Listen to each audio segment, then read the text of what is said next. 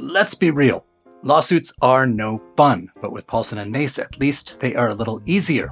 With two DC-born partners, Paulson and Nace will fight for you the way only a Washingtonian could.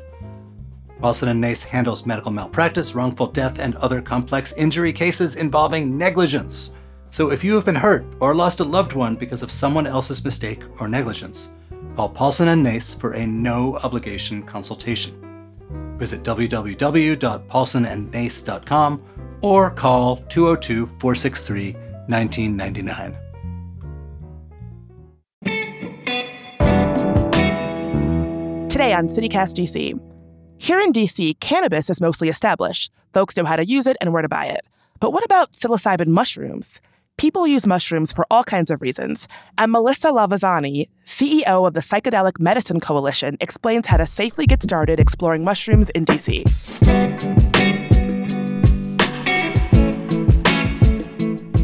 It's Tuesday, January 17th, 2023.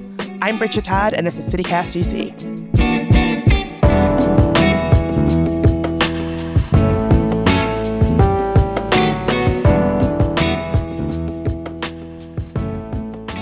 Melissa Lavazani, you're the founder of a local org called the Psychedelic Medicine Coalition. First and foremost, I feel like when most people hear psychedelic medicine, they might have connotations of like a lazy stoner type, but from your work, it seems like that's not exactly true. Can you tell us the reality of what someone who might be interested in using mushrooms actually looks like? We're in a much different landscape than we used to be. I think that we've come to this new point in American history, and it's really happening all around the world, but especially in the U.S., where we're in a bit of an existential crisis. The economy is not looking great. Politics is getting uglier than it's ever been, and we are post-COVID, yet some of us are still dealing with a lot of the issues that COVID brought up and dealing with some mental health challenges like anxiety. So I think psychedelic medicine and the interest that is kind of popping up all over the country is really a byproduct of all of this turmoil in our country. And it's really giving people hope that there are options that work. You know,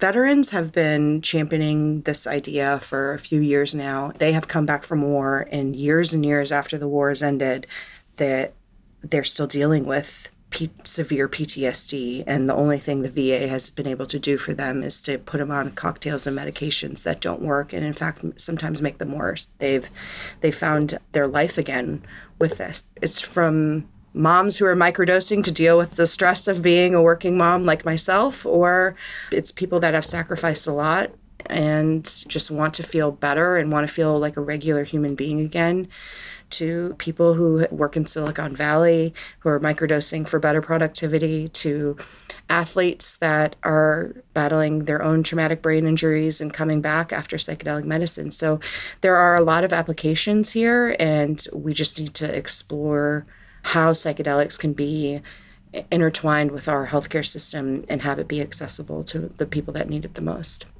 I would love to hear more about your own personal experience kind of coming to find psychedelic medicine. Like, how did you find it? What was your experience with it like? So I was pregnant with my second child. I had a very difficult pregnancy compared to my first. So that all kind of turned into what they call antepartum depression. So that's depression during pregnancy. I was told it would go away after I deliver the baby, but it came back about 2 weeks after I delivered him in the form of postpartum depression that was pretty severe. I had the full gamut of symptoms. I was experiencing anxiety, existential crisis, a deep depression. I had panic attacks once a week at one point. I was toying with the idea of suicide. I was hearing voices at my lowest point. I was trying to go to therapy and getting every excuse I could out of the book to not go. And it was at a real low point when I admitted to my husband that I was hearing voices, and I thought it was totally normal. And he was like, oh my God, like this has gotten to a point that are we ever going to come back from this? A friend of mine told me to listen to a podcast that featured Paul Stamets, who's a mycologist, a mushroom scientist, and he was talking about the amazing mental health benefits of psilocybin mushrooms, or what we know as magic mushrooms. And as soon as I heard that there was research already happening at Johns Hopkins University, I was like, well, this is not the mushrooms that I thought I knew. This is like actually something legitimate that is worth exploring. You can buy the spores legally online. So we figured as a last-ditch effort, try this experimental drug in the privacy of your own home. Let's not tell any of our friends about it. We were breaking the law in many ways. We were growing a Schedule I substance.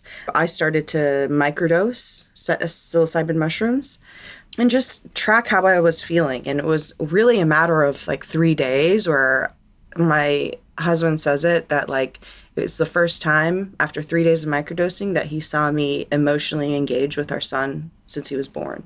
So within a matter of 3 days, I started to feel kind of my humanity come back again.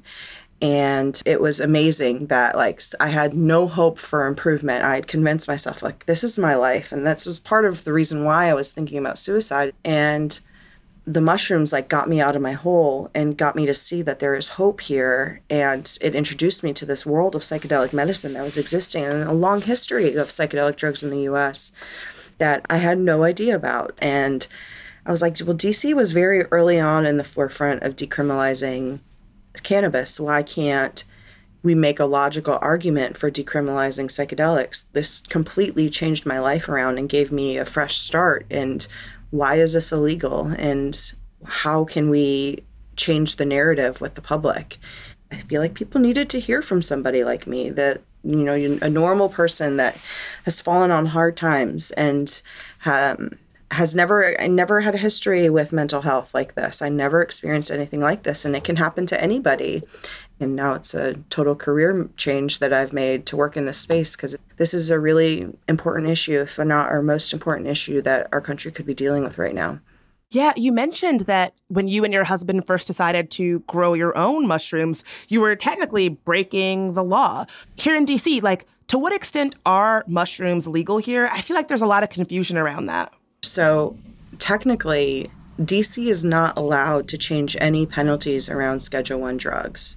And this law changed after cannabis was decriminalized. DC is not a state, as many of us are aware. We don't have the same rights as states, and Congress has oversight of our budget and our laws. A representative from the Eastern Shore of Maryland, Andy Harris, implemented the Harris Rider, which has been attached to our budget every year since cannabis was decriminalized in DC, and it says that DC shall not use any of their budget, our locally raised money, the money that we DC residents pay, to change any of the penalties with Schedule I drugs. So when the time came for us to explore psychedelics and what we could do with them, we created a regulatory change in that the Metropolitan Police Department no longer has offenses that involve natural psychedelics as a top priority. So these are amongst the lowest law enforcement priority for the Metropolitan Police Department. It's decriminalized still. It is just a way to circumvent the federal restrictions that are on DC, but also move the conversation forward on a local level here. As soon as it passed, and it passed with like overwhelming majority of 76%, I knew that we needed to engage with the police department really quickly and to get their temperature on this. So to them, this is a non-issue. There was 13 people arrested in 2019 that involved psychedelic mushrooms.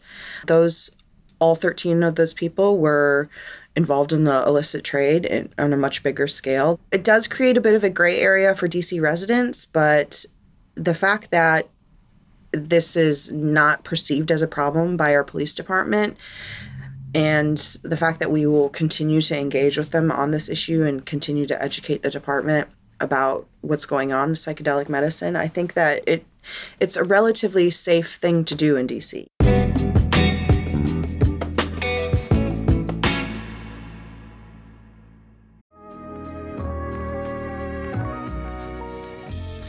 It's time to get dressed up, DC!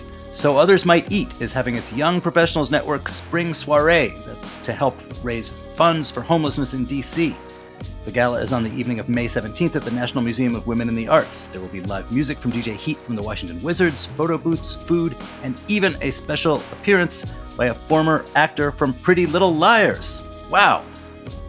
There will also be a canned food drive, so be sure to bring a few cans to support Some's Food Pantry. Grab tickets before they're gone at some.org/spring soiree. That's some.org/spring soiree.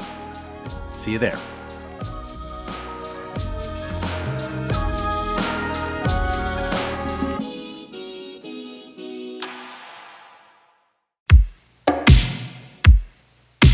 When was the last time you went to the theater? Well, we have a new show for you to check out.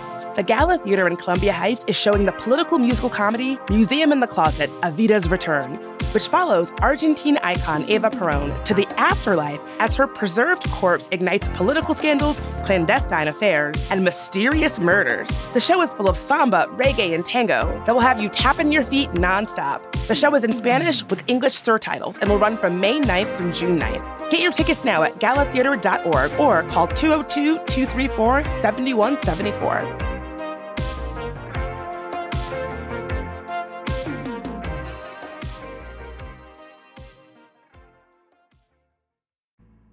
So if you're somebody who's walking down the street and for whatever reason, get caught with a small amount of mushrooms for personal use, it is unlikely that the police are going to make that a priority to pursue charges against you. Is that sort of what you're saying? Yes. It's kind of like the same level as jaywalking. Okay. Now, if you're jaywalking in front of a cop, chances are they're likely not going to write you a citation for that. The whole thing with MPD is like, is this causing a public nuisance?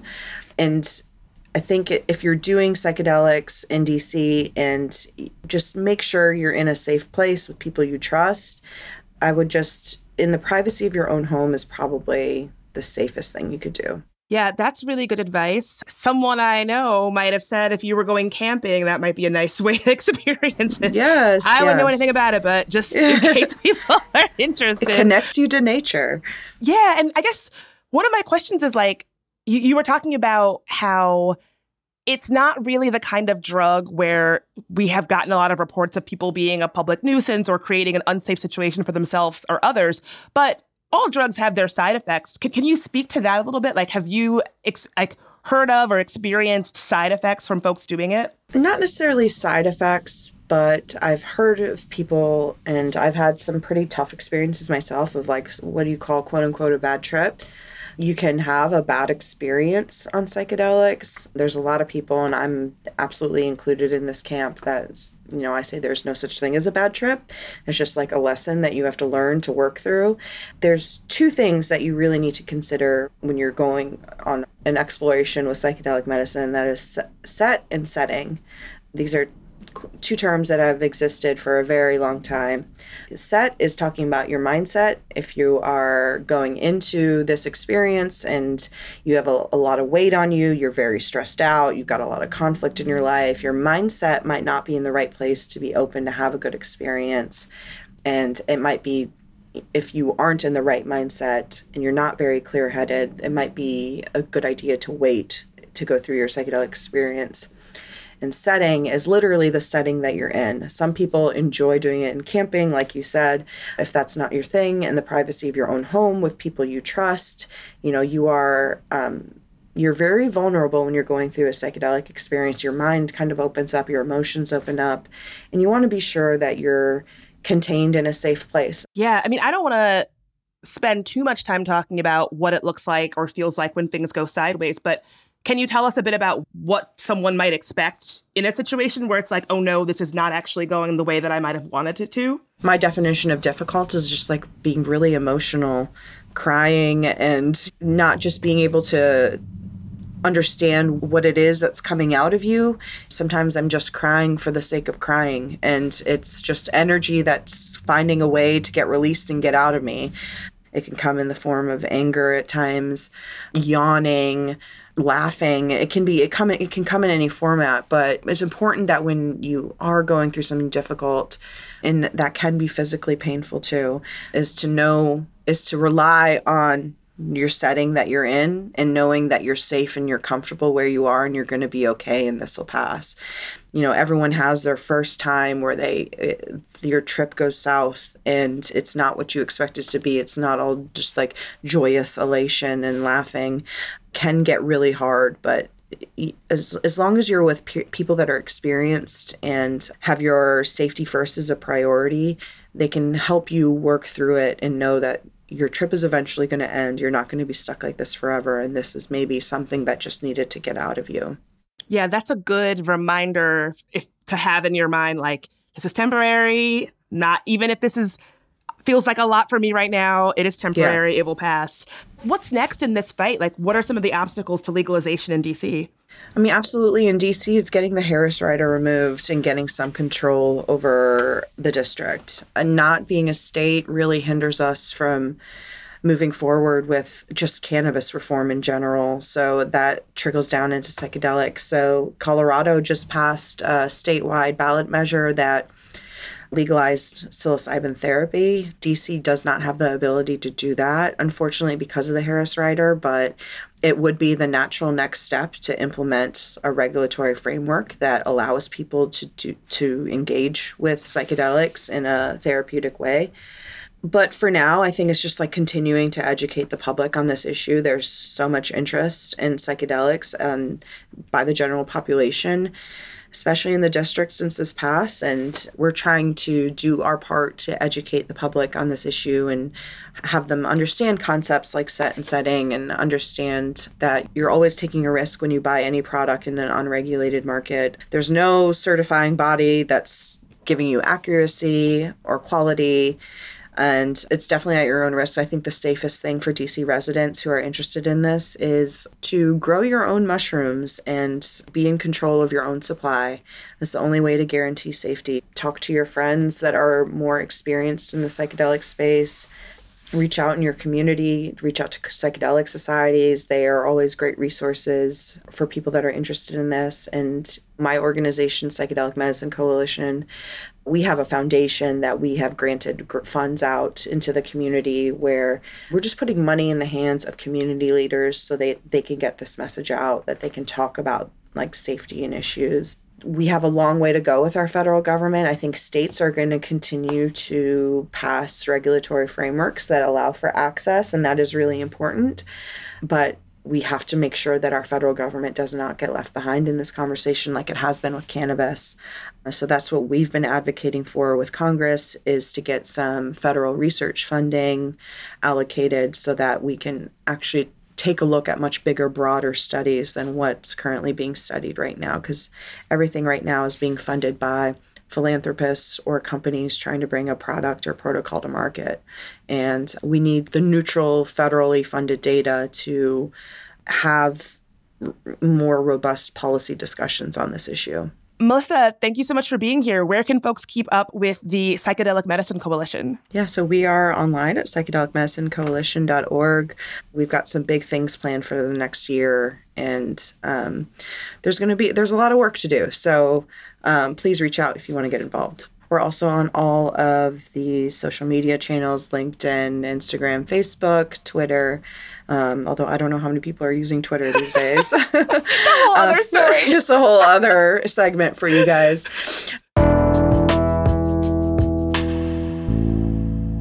And before you go, we've got an exciting CCDC update. We're interviewing Bill Nye. Yep, that Bill Nye. Bill Nye, the science guy, very soon, and we would love your input. Did you know that he grew up right here in D.C.? What else would you like to know about him? Email us at dc@citycast.fm or leave us a voicemail by calling 202-642-2654. Okay, now to some actual local news. Later today, D.C. Council is meeting to possibly put some hard deadlines on eliminating the tipped minimum wage. Council member Anita Bonds is leading the charge to have the first wage increase take effect on March 1st. Up until now, it's been pretty unclear when exactly that would be implemented, which makes it hard for restaurants and servers to plan ahead. Meanwhile, the Nats spring training is around the corner, and the current owners seem to be reevaluating their sales strategy. It's starting to look more likely that the Lerner family will take on a minority partner instead of selling outright. Of course, there is always a chance that they won't sell at all, so batter up to whoever can fork over the cash for the baseball team. And lastly, Montgomery County School Board has approved switching to virtual learning on snow days. So big bummer for MoCo kids who love sledding and snowball fights. The new plan would ideally only be used when inclement weather shuts the building down for multiple days. Not every snow day will be virtual. the plan still has to be approved by the state's Department of Education.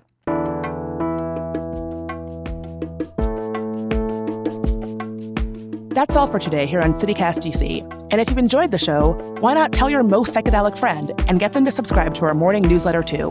We'll be back tomorrow morning with even more news from around the city. Talk to you then.